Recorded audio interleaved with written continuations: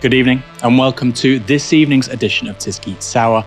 I'm Aaron Bastani, filling in once again for Michael Walker. And boy, do we have a show for you tonight. Liz Truss may be the new Prime Minister, but I'm joined by the only girl boss that matters. Ash, I know you died a little bit inside when I said that. How are you? I'm good. And Aaron, I actually prepared a special joke for you tonight. How many comedians does it take to derail a politics show? I don't know. One. And it's not funny. That whole situation makes me laugh. I don't want that to be an indictment on your joke, Ash, which was also very funny. More of that later. Of course, we are discussing the scenes on yesterday's Laura Kuenssberg on Sunday show. Mary Elizabeth Truss has become Britain's newest Prime Minister after defeating Rishi Sunak in the Conservative leadership race. But it's certainly not the landslide win that some in her camp might have expected. Here are the results. Liz Truss received 57% of the vote to Sunak's 43%. This makes Truss the first of the past 5 Tory leaders elected under the current rules to receive less than 60% in the members' ballot. Following the result, Liz Truss gave her acceptance speech. Friends and colleagues, thank you for putting your faith in me to lead our great Conservative Party, the greatest political party on earth. I know that our beliefs resonate with the British people. Our beliefs in freedom, in the ability to control your own life, in low taxes, in personal responsibility. And I know that's why people voted for us in such numbers in 2019. And as your party leader, I intend to deliver what we promised those voters right across our great country. During this leadership campaign, I campaigned as a Conservative and I will govern as a Conservative. And my friends, we need to show that we will deliver over the next 2 years. I will deliver a bold plan to cut taxes and grow our economy. I will deliver on the energy crisis, dealing with people's energy bills, but also dealing with the long-term issues we have on energy supply. And I will deliver on the National Health Service. But we all will deliver for our country. And I will make sure that we use all the fantastic talents of the Conservative Party, our brilliant members of Parliament and peers, our fantastic councillors, our MSs, our MSPs, all of our councillors and activists and members right across our country. Because, my friends, I know that we will deliver, we will deliver, and we will deliver. And we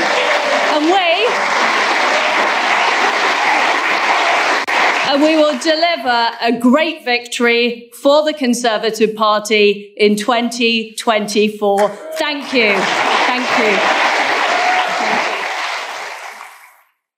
Ash, do you think Truss is weaker than she seems? She's, like I say, the 5th leader on this method, the first to get below 60%. Even Ian Duncan Smith cleared that. Does that matter? I think it does matter, because if you look at how Conservative Party leaders reach the end of their political career, it's through regicide. It's when they lose the confidence of their own backbenchers. Those backbenchers and sometimes, of course, members of cabinet organise to defenestrate that leader. So if you don't have the galumphing majority that you were predicted to get amongst the membership, and of course you are inheriting a deeply divided parliamentary party, that's a very weak position. And that's just purely in terms of the parliamentary and the party mechanics. That's before you get into the kind of political situation that she's inheriting from her predecessor, Boris Johnson. And here's something which I would say about Liz Truss, is that if you compare her to every previous Conservative Party leader from David Cameron onwards, it was very clear what they were expected to do. David Cameron was elected and expected to gut the public sector. He installs a Chancellor of the Exchequer who is going to introduce some of the most brutal austerity measures of Western Europe. And that was what he did. He did what he set out to do. Theresa May was thrust upon the members by the parliamentary party. She essentially came to the leadership position because she was party to a coronation. And that was because what the MPs thought they wanted at the time was a unifying figure who could deal with the Brexit rifts and cobble together some kind of compromise position. Now, of course, that wasn't what the membership wanted, and that's why you ended up with Theresa May getting defenestrated as well. Now, along comes Boris Johnson. When it comes to Boris Johnson, his limitations as a candidate were obvious. Self-serving, not particularly disciplined, somebody whose personal integrity was, about as reliable as a Kia Picanto that's already been driven into a river. But what he was expected to do, and indeed what he was able to do, was put together a Brexit which would be palatable to Brexiteers, and also defeat Jeremy Corbyn by a big enough margin that it removes the threat of socialism from the British political arena for at least a few years. Boris Johnson did that.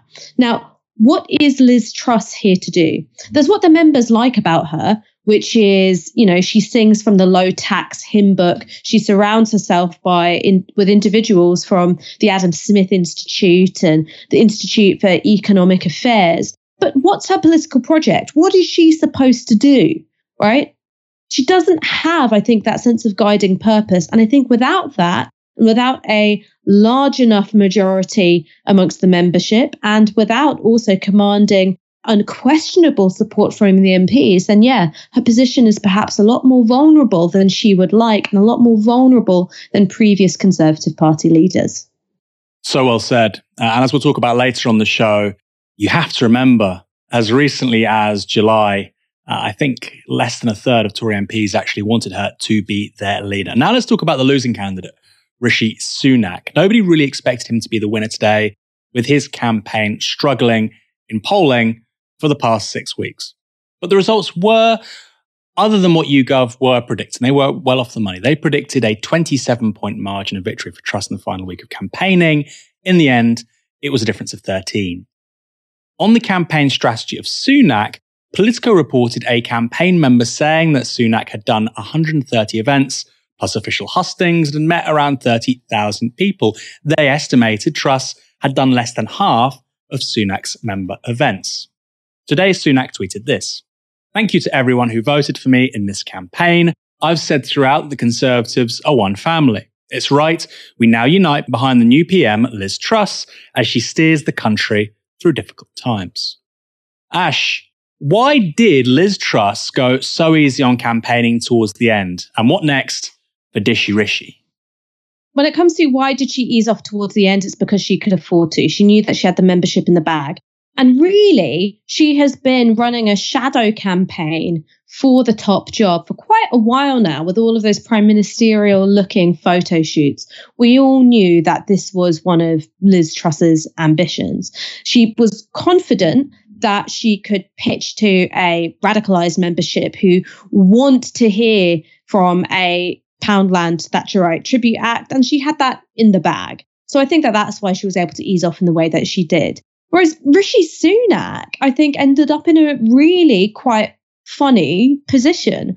One is that he was loathed for sticking the knife into Boris Johnson with his fateful resignation, but also he had to carry the can for lots of the policies that the Conservative Party members thought were unpopular during the Johnson era. So really, you almost have to feel sorry for him. He simply couldn't win. He got the shit portion of the shit sandwich. God love him. What next for him? Well, he knows that he's got a career and indeed a green card waiting for him in the United States should he ever want that. But I wonder if he would be looking at the kind of structural vulnerability of Liz Truss's position and think to himself, maybe I've got a second run at this. I think that's a really, really, really good point, Ash. We'll talk about Boris Johnson too. But like you say, you've got these competing centres of power now, and it's important to say Rishi Sunak will not be offered a job in Liz Truss's cabinet. He's very much on the outside. Of course, Boris Johnson going to the back benches. On the subject of other outgoing cabinet ministers, Priti Patel has resigned this evening as Home Secretary. Truss has been tipped to be making her replacement Suella Braverman. There was a moment at the beginning of Truss's acceptance speech I want to show you. It concerns her predecessor. I also want to thank our outgoing leader, my friend, Boris Johnson.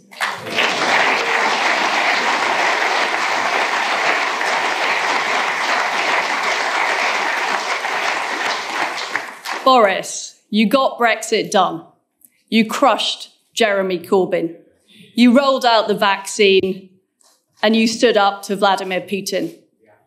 You were admired from Kiev to Carlisle.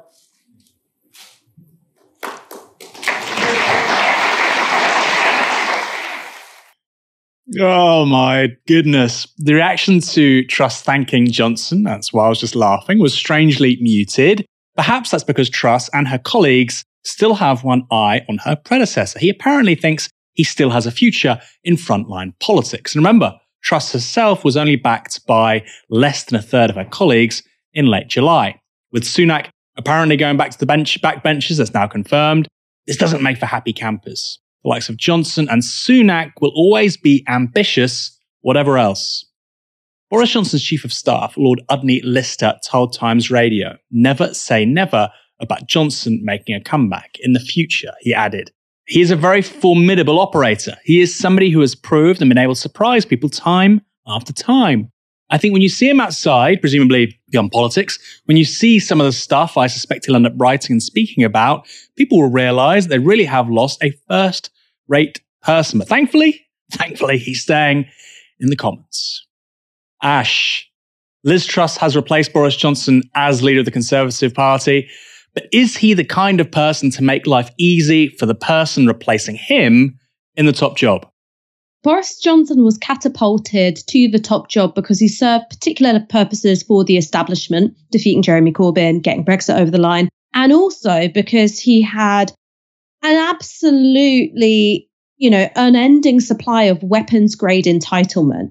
Despite the fact he was patently unqualified for any of the great positions of state that he's ever held, Foreign Secretary, of course, Prime Minister, and also before that, Mayor of London, the fact that he characterized his time in those positions by being incredibly self-serving, being a little piggy at the trough, really. He didn't think that that should disqualify him from holding the greatest office that this country has to offer. So I don't necessarily think that he would be one to see being chucked out of the window by his MPs as a reason why he shouldn't have another crack at the top job. I also think that there's a few hiccups in that plan. One is that he is still the MP for Uxbridge. Now, Uxbridge is, of course, a London constituency with an uncomfortably slim, in national terms, majority for the Conservatives. When you look at the way that the polling's going, Uxbridge is the kind of seat which might be really vulnerable for the Conservatives in a general election. So it doesn't matter what Boris Johnson wants for himself. If he's still the MP for Uxbridge and he's going into a general election headed up by Liz Truss and he loses that seat, no Prime Minister, no matter how much he wants it. I think also the second thing, and this is going to be something which we discuss over the course of this show and of course across the shows to come, is that the scale of the economic crisis that we're sleepwalking into, I think, really is truly a game changer. Now, that both is something in Boris Johnson's favour and something not in his favour. The reason why it's in his favour is because he had to resign, not because of what he did to the country, but because of how he was seen to be unfit for holding the office that he had due to his personal integrity. Now, one of the things about politics is that scandals around personal integrity can often be forgotten when it's time to rehabilitate a certain character and usher them back into the limelight. Of course, we saw that with Peter Mandelson. We've seen that with countless politicians who've had a scandal, had to disappear for a bit and then come back. However, if Labour and the extra parliamentary left, and of course other parties of opposition as well, managed to nail the Conservatives on this present crisis as the result of 12 years of bad governance, then Boris Johnson will be tarnished with the same brush. But that would involve both a competent opposition and a press which will not pull its punches. Those are, of course, very big ifs. But what kind of Prime Minister is Liz Truss set to be? That's the question we're all asking. This clip from her interview with Laura Kuenssberg on Sunday was instructive. You want to reverse the national insurance rise. But let's take a look at what that would mean. So if we can put our graphic up on the screen here, the poorest would stand to gain about £7 from that. At the top of the income bracket, the wealthiest people in the country would gain £900, maybe even nearly £2,000. Is that fair? Well, the people at the top of the income distribution pay more tax. Mm-hmm. So inevitably, when you cut taxes, you tend to benefit people who are more likely to pay tax. Of course, there are some people who don't pay tax at all. Mm-hmm. But to look at everything through the lens of redistribution, I believe is wrong. Because what I'm about is about growing the economy. And growing the economy benefits everybody. But you're happy this is a really important point, because so far, the economic debate for the past 20 years has been dominated by discussions about distribution. And what's happened is we have had relatively low growth. So we've had no more than an average of 1% growth. And that has been holding our country back. And it means get into a debate about economic theory. This is one of the things that you've promised clearly. You want to do it. Absolutely. You believe it's the right thing. I do believe it's right. But is it fair that on this decision... Yes, it is fair. It is fair to give the wealthiest people more money back. It is fair. What you're seeing there is an ideological Prime Minister. I'll say that again, because we arguably haven't had one of those since Margaret Thatcher, maybe Tony Blair. Liz Truss is an ideological Prime Minister. Liz Truss knows what she thinks on things, and agree or not, and I don't, she's not going to change her mind just to look popular. As an economic liberal and disciple of Thatcher, she doesn't think fairness or redistribution matters. She thinks they're bad, and that shouldn't surprise us. Ash, was that a fruitful line of questioning? After all, Liz Truss isn't exactly going to say, actually, you know what, I want to help low-income earners more than the rich. We know that's not her politics, and she's made that entirely clear over the course of this leadership campaign. Marx once said that history repeats itself, first as tragedy and then as farce. And this is truly Thatcherism as farce. I've got to say, I disagree with you a little bit, Aaron, because I don't think you can say that Liz Truss is ideological in precisely the same way as Margaret Thatcher. I think that Margaret Thatcher was a deeply strategic and indeed incredibly intelligent politician. Now, she used that strategy, that intelligence to do things to this country that we still bear the scars from to this very day. But I think there's no denying that she understood exactly what she was doing.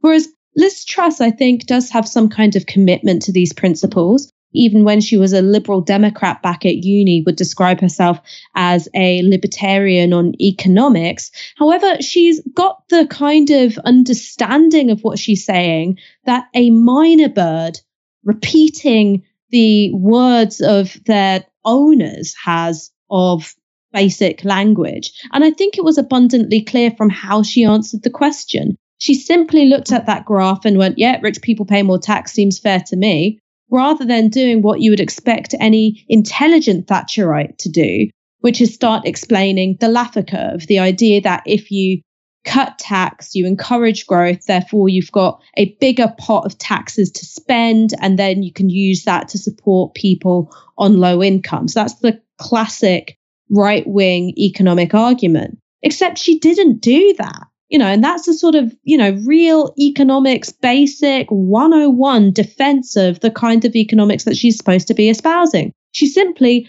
looked at that graph, went, you know what? Fuck the poor.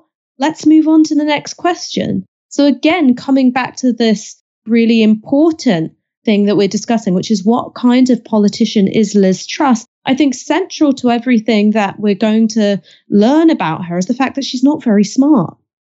I want to push back a little bit on what you said there, Ash. We probably share a fair bit of ground here. And it's something that's bugs me recently. People say she used to be a Liberal Democrat. Now she's a Conservative. Completely inconsistent views. And as you sort of hinted at there, that's not really true. She's been an economic libertarian her whole adult life. At Oxford, she was the president of the Liberal Democrat Society. She was also a member of the Hayek Society. So she's always been a free market liberal. That's what she believes in. And I think a lot of the commentariat in this country, because they're liberals, don't like to talk about the fact that there's a huge amount of continuity between Thatcherism and that strand of liberalism, what was called more recently Orange Book liberalism, people like Nick Clegg. And they are bedmates. And actually, they're just as likely to go into a coalition, as we saw after 2010, as Labour are with the Liberal Democrats over social issues. So she is ideological in so much as I don't feel she will chase public sentiment and popularity in the way that Boris Johnson or Blair would. I think with Cameron and Osborne, the pursuit of austerity wasn't ideological. I think it served two purposes. The first was to differentiate themselves from Labour after 2008. And boy, it worked. The media lapped it up just because they were basically bored of Labour. They fancied a change. Okay, let's have the Tories. Now 60% public debt to GDP is a national crisis, although nobody talks about it anymore. So that wasn't ideology. It was more about sort of political opportunism. And so I do think Truss is somebody who embeds her analyses and her policies, although not in the short term, they're very, very interventionist with a big state, in theory, in ideas that she's been engaging with for 30, 40 years, that is a break with people like Theresa May, Boris Johnson, Cameron, Osborne, or do you think I'm misreading that?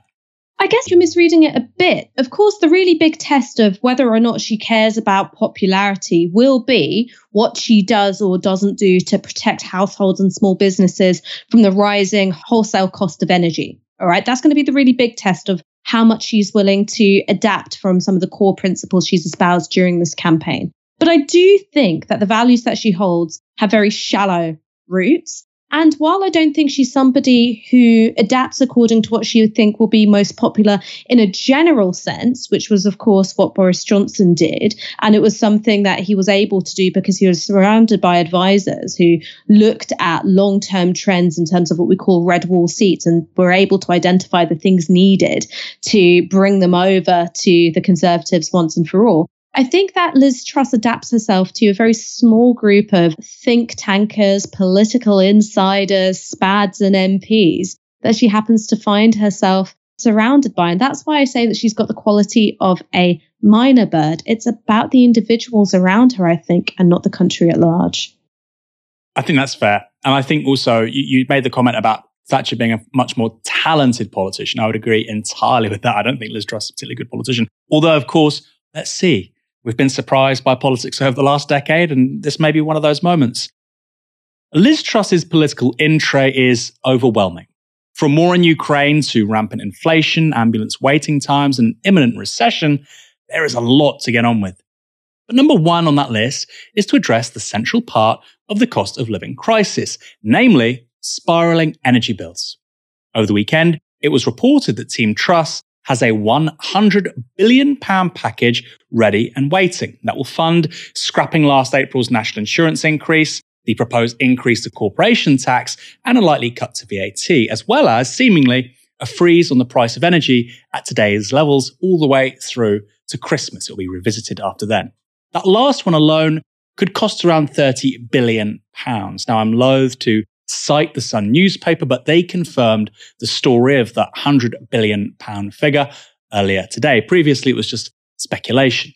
Liz Truss set to unveil a £100 billion cost of living rescue package to make Britain work in first week as PM.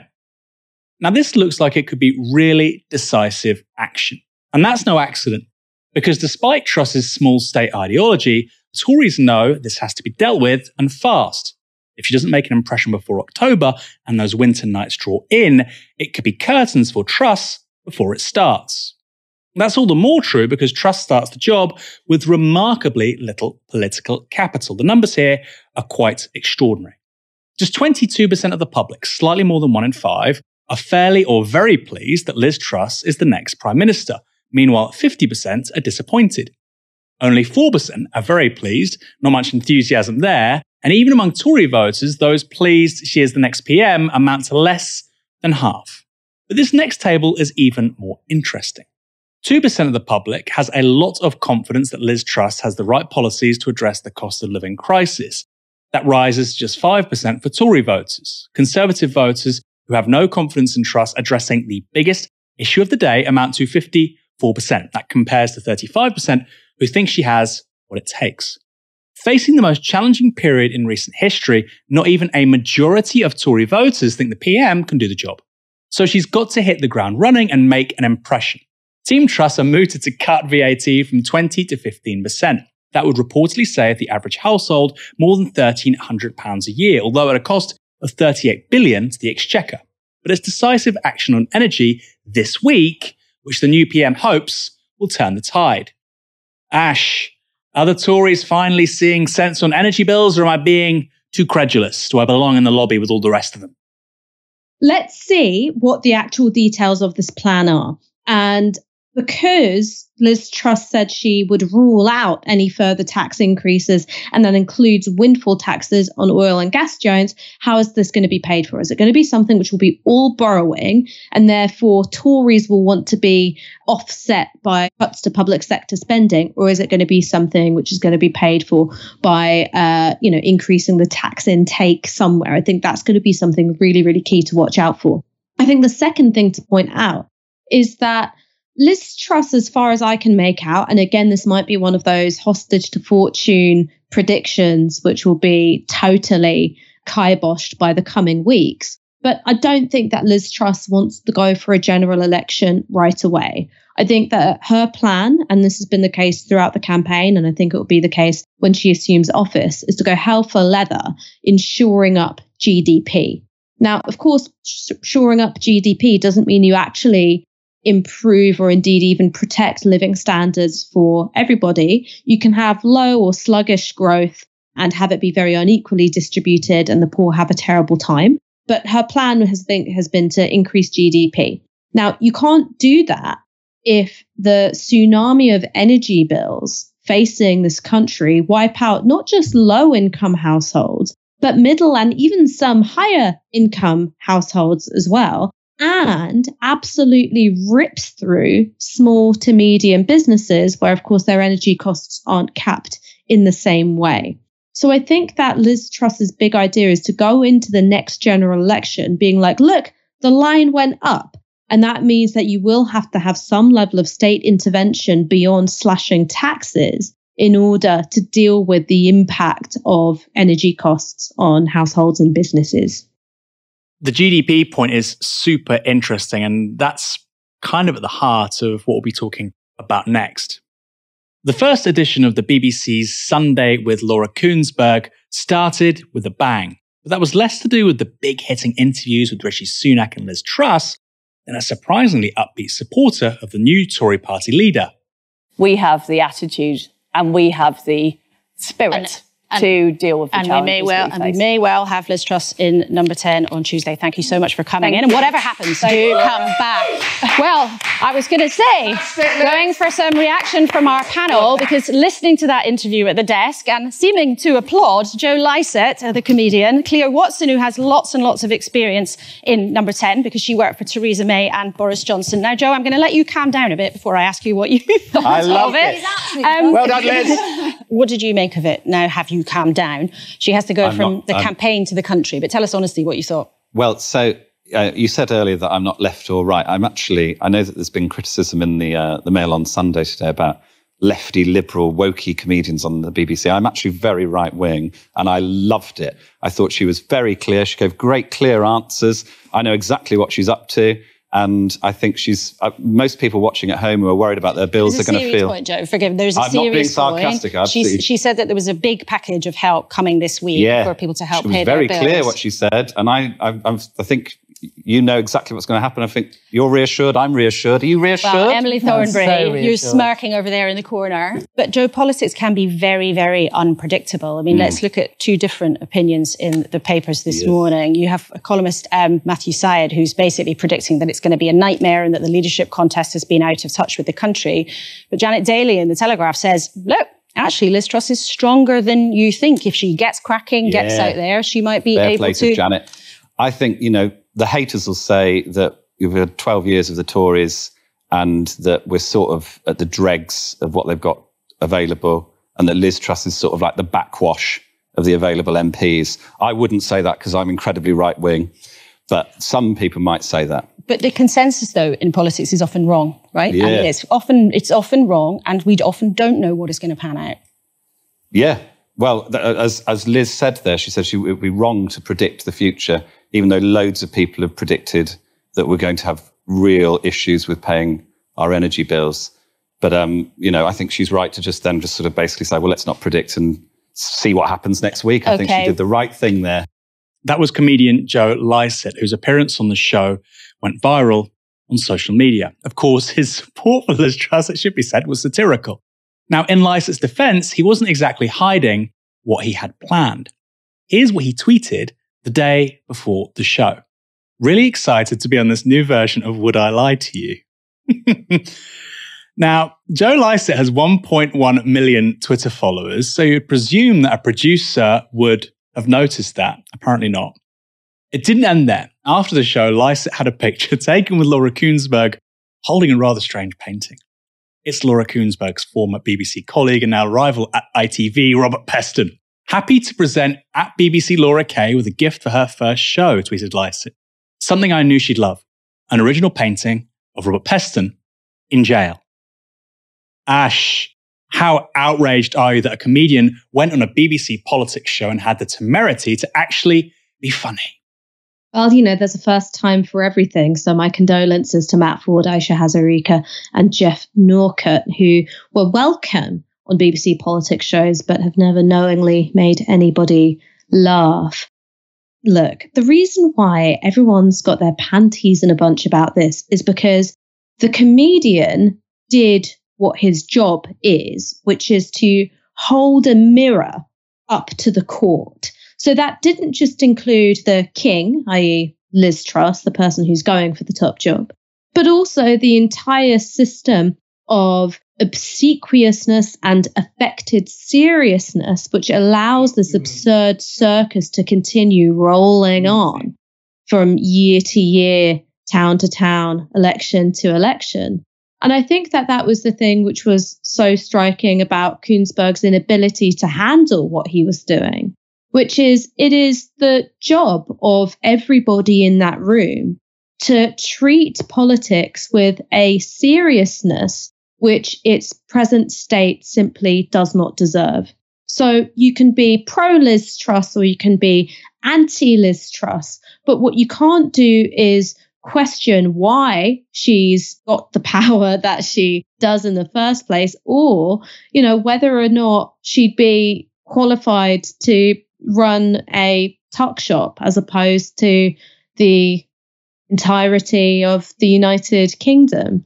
And of course, politicians don't get to that position without an awful lot of help and that kind of, like I said, affected seriousness of being like, okay, we know this person's just said something which is going to make everything worse for the whole country. But in the interest of balance, I've got to ask you, do you think it's a good thing? I think that he treated the entire spectacle with the exact amount of respect that it deserved. And that's why he is not going to be on a BBC politics panel again anytime soon. I won't spoil this too much because we've got a lot more to talk about. And Ash, you and I go on these things, you a lot more than I. We can, I think, add a bit of value there. But before we do, the response from those parts of the media who take themselves incredibly seriously was rather predictable. How dare a comedian go on BBC politics, make us laugh? One of those criticising precisely that behaviour was Rob Burley, former executive editor for a bunch of their Westminster shows. But I'm sure he's not bitter. Rob Burley is now at LBC, where he works with Andrew Marr. Burley had a simple bit of advice. Memo: don't put comedians on Question Time or any other serious political show. It's not the time for that nonsense anymore. Fair enough, you might think. After all, the cost of living crisis is extraordinarily serious. But you might be less inclined to agree when you discover that comedians regularly appear on Andrew Marr's show on LBC, produced by Rob Burley. They have done so as recently as July, but maybe that's just because it isn't a serious political show. Who knows? Ash, I'm going to throw this back over to you. You do pay-per-review shows all the time. I don't want to get you in trouble here, but this subversion of the form, to me, it kind of reads like the end game of what we've seen with Mick Lynch. Now, I know Mick Lynch, he confronts the media and he kind of pierces the platitudes which you're meant to come up with. And of course, even if you don't agree with the platitudes, you've only got 20 seconds anyway before you move on to the next story. So nobody can say anything of real significance. It's low information banality, as I like to call it on Twitter. For somebody in those circles, in the sort of in the pundit class, you're not a pundit, I should say, you're a wonderful writer and journalist here at Novara Media. What do you think about that? What would your advice be to somebody, say, who's invited onto the BBC for the first time? They can make their argument. They can talk about, different kinds of political standpoints. They might want to advance particular interests or groups in society. Do you think they should do that and take it seriously? Or is this really the way we should confront an increasingly bizarre and unhinged media by essentially showing it for what it is? There are different ways to show the media for what it is. There's, of course, that really famous tete-a-tete between Noam Chomsky and Andrew Marr, where Noam Chomsky absolutely and devastatingly lays out the fact that if Andrew Marr had been asking questions which are challenging to establishment interests, then he wouldn't even be there to conduct the interview. You've, of course, got people like Mick Lynch, who I think very skillfully, as you said, pierces the platitudes and, defangs the attack lines, but he does so in order to redirect attention back on what he's there to do, which is speak in support of his trade union and advocate his members' interests. Now, somebody like Joe Lycett, his job is to be a comedian. And I think that he did something which was quite funny. And the last thing I want to do is say, and this is the only kind of comedy that can ever be funny. The thing that I liked is that it was kind of a living embodiment and performance of shitposting, which I thought was, kind of cool to see. But of course, there's many ways to be funny. What, of course, I think is dreadfully unfunny are comedians who really want to be insiders or were formerly insiders and then fell out of power. So then they had to pretend that everyone else would find them as funny as, their colleagues at Norman Shaw House. Now, I think that is actually the class of people who Joe Lycett really brilliantly sends up, because they're so invested in the mechanisms of the court that they're never going to be able to properly satirize them. Name names. And if you don't, I will. I'm sorry. I've never found anything that Matt Ford has ever said to be funny on purpose, apart from the time he got so upset that there was a crying baby at one of his shows. Not him, I should make clear. They said that nobody should bring an infant to a comedy show. And that level of thin-skinnedness and pomposity would be hilarious if it was a character he was playing. But what's actually striking the note of tragedy, which of course defines all great comedy, is that that's his real personality. See, I'm going to have to disagree with you a little bit, because I think Matt Ford's impression of Donald Trump is passable. I think it's a passable impression of a comedian. Aisha Hazarika, on the other hand, is one of the least funny people I've ever seen in my life. It's frightening, actually, how unfunny she is. And it's interesting, isn't it, that, we can have comedians on the BBC politics shows as long as they attack the left. But the minute you have a comedian coming on actually satirizing politics in a novel, interesting, really high-value way, we're all talking about it because it was remarkably funny. Well, that's not acceptable. Do your job. You're meant to be punching down and admonishing socialists and making people who want to make this country a better place look ridiculous. Do your job. Next story. Out-of-touch Tories have been a recurring theme during the cost of living crisis, and we can welcome a new addition to the genre this week. Ex-Tory MP Edwina Currie appeared on Good Morning Britain to offer this advice. Here's one of my suggestions for a tip, something that's dirt cheap. Martin knows about this sort of thing. If you put some of this behind your radiators, it really works. It makes the whole room nice and warm, and it means that you can turn down your thermostat without it causing you any more discomfort. I mean, Martin, Susanna, most people my age have lived in houses without central heating, but we are dependent on it now. And just that kind of little thing makes such a difference. Moving the sofa away from the radiator. You don't want to be heating the sofa. You want to be heating the room.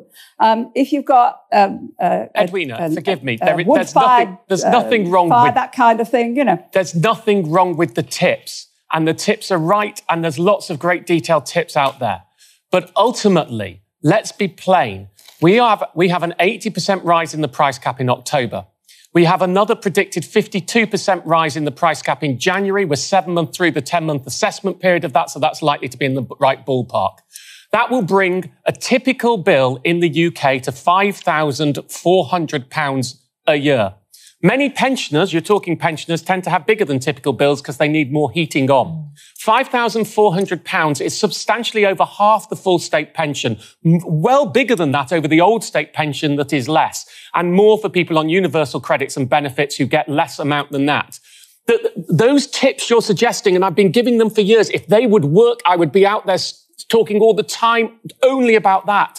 They are not enough. Even Liz Truss seems to have come around to the idea that that's not enough. And I think that was what people took issue with. The idea that saying that some small tips, incremental 10, 20% savings, 10 or 20% savings do not cover a 50% rise in April, 80% rise in October, and 50% rise again in January. I think that's the frustration. Yeah, but Martin, yeah, of course. And we're all very frustrated about it. And government is going to be doing a lot more. They've done a certain amount, nowhere near enough. I totally accept that. But if none of us do anything else, if we expect everything to continue to have the house at the same temperature, not to have to put on a sweater, then we are actually not helping ourselves. And part of all of this, like through COVID, is actually helping ourselves as well as expecting government and local authorities. In Germany, for example, in Germany, they have already announced that local authorities have got to switch off street lights. They've already announced that shops have got to cut down on their lighting for their shop fronts and things like that. We've got none of that, but we can take those sort of decisions. That's what really will make a difference. It goes without saying that Edwina Currie's contribution there is pretty jaw-dropping, and Martin Lewis was absolutely right to call her out. Frankly, it's insulting to suggest people can make slight tweaks to how their radiators work in the face of energy bills topping almost £4,000 a year. Full transparency. She did say later in that segment that she doesn't think government can do nothing. Indeed, she thinks they can do a lot, but seems terrified at the idea that government intervention should be the primary focus right now. Indeed, this segment on GMB came about because Edwina Currie objected to Martin Lewis's description of the current state of affairs as a catastrophe. That came up again on air. Edwina, isn't that a catastrophe? Those who can reduce their use, Edwina, it helps everybody else. Isn't it a catastrophe? Let's be honest. It doesn't help using words like that. But it is a catastrophe. You may not want the language. It may help your mental health to do something like that. No, okay. I know. Absolutely. The language is not helpful. I'm afraid you can't ignore the rise. It does not help. You can't ignore the rise in bills. That's what the catastrophe is. It's not my language. It's the practice of what's happening. I shouldn't laugh, but how does this work? I'm freezing, but don't worry. My mental health is great because nobody's saying this is a catastrophe. I've got frostbite in my fingers and hands, but I feel really happy because people on TV, they say it's okay. So you know what? I'm feeling really good today upstairs, 8 out of 10. What planet are these people on? Another dose of wealthy right-wingers not getting it came in the mail on Sunday. They offered this advice to their readers. Save cash on household bills by taking a cruise. It is now almost cheaper to go on an all-inclusive holiday than it is to stay at home. How is this supposed to save cash for anyone? All it means is that it's as expensive to live at home as it is to go on a holiday abroad. Ash, this has confounded me. It's one of those where, are they being tongue-in-cheek or are they being serious? Have conservatives in the media, in broadcast and in print, completely lost the plot? I'm not sure if they ever had the plot. I mean, having the plot and a firm grasp on reality would require acknowledging several very inconvenient truths. The first thing is that we have an inflationary crisis, not because there is a wage price spiral, but because there is a profit price spiral. The second thing would be looking at the fact that in real terms, pay fell and or flatlined over the last decade. So there is not much give in people's household budgets. And then the third thing would be looking at the fact that people who are below the poverty line, people who are really destitute already and have been because of the cumulative effect of over a decade's worth of austerity, have nowhere to go in terms of either finding new means of support or indeed cutting down on their energy use even further. Because what we know is that, of course, people on lower incomes tend to use a lot less energy than people on higher incomes. So any conversation which is remotely serious would have to acknowledge those three things. And if you can't do that because you've got a political interest not to, you are left absolutely flailing and coming into contact only with the ridiculous and presenting it to the public the way that someone would plate up a dog's turd and say that this is a wedding feast. It's absolutely insulting. I'd go as far as to say it's grotesque. But I do think that part of the blame lies with, I've got to say, the producers of Good Morning Britain here, because Edwina Currie tweeted her offence at the crisis being called a catastrophe. She's going to do that because she's not politically relevant unless she says more and more outlandish and offensive and caricaturish things. And I think if what you want to do is present a serious discussion to the public, where, of course, you can still fulfill your impartiality briefs and have somebody who's more conservative and have someone who's more left-wing. But I don't think that getting Edwina Currie on is a necessity for fulfilling the legally mandated balance that broadcasters have to have in this country. What I find interesting is you've got a mirroring, really, of frankly deranged story in the Mail on Sunday. Save money on heating bills by going on a cruise. And that is being reflected in broadcast media. That wasn't happening to the same extent 15 years ago. And it does feel like the Jeremy Kyle mind virus has taken over the whole of broadcast media. In so much as 10, 15 years ago, 20 years ago, daytime TV, people shouting at each other, making no sense, prodding at one another in this very attention-seeking way, which Edwina Currie personifies, that has now become the norm for politics and political coverage in this country. Am I just getting old, Ash? And I think, oh, in my day, it wasn't like this. Or is there something to that? Has the genre of political TV changed in a way that is designed to stimulate and provoke a response, which is actually pretty toxic if you want to solve problems? Political media obviously has changed, and the big change has been that political media that's on broadcast is in a conversation with social media all the time. Because if you have a pretty healthy audience comparatively for a show like GMB, but overall your audience is getting older and will be dying out because that is the nature of television audiences. In order if you want to keep reaching people, it's got to be something which will do well on social media.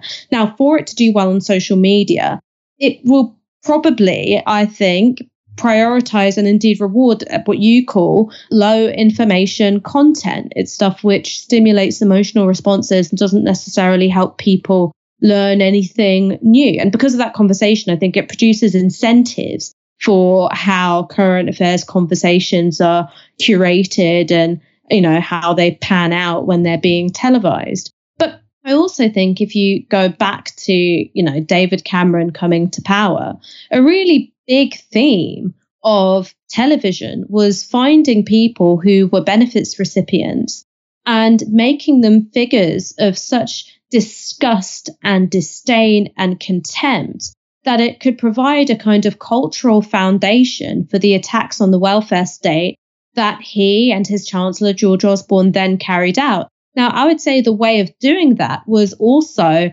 low information. It just wasn't necessarily as invested in the pursuit of virality, which I think shapes and dictates current affairs programming now. Ash, you have been a diamond as ever. You make this job of replacing Michael Walker so much easier. Thanks for joining me tonight, Ash, and thank you to everyone else who's joined us this evening. There'll be more tomorrow with Liz Truss being officially appointed as Prime Minister by the Queen. That's at Balmoral. For now, you've been watching TyskySour on Novara Media. Good night. This broadcast is brought to you by Novara Media. Go to novaramedia.com/support.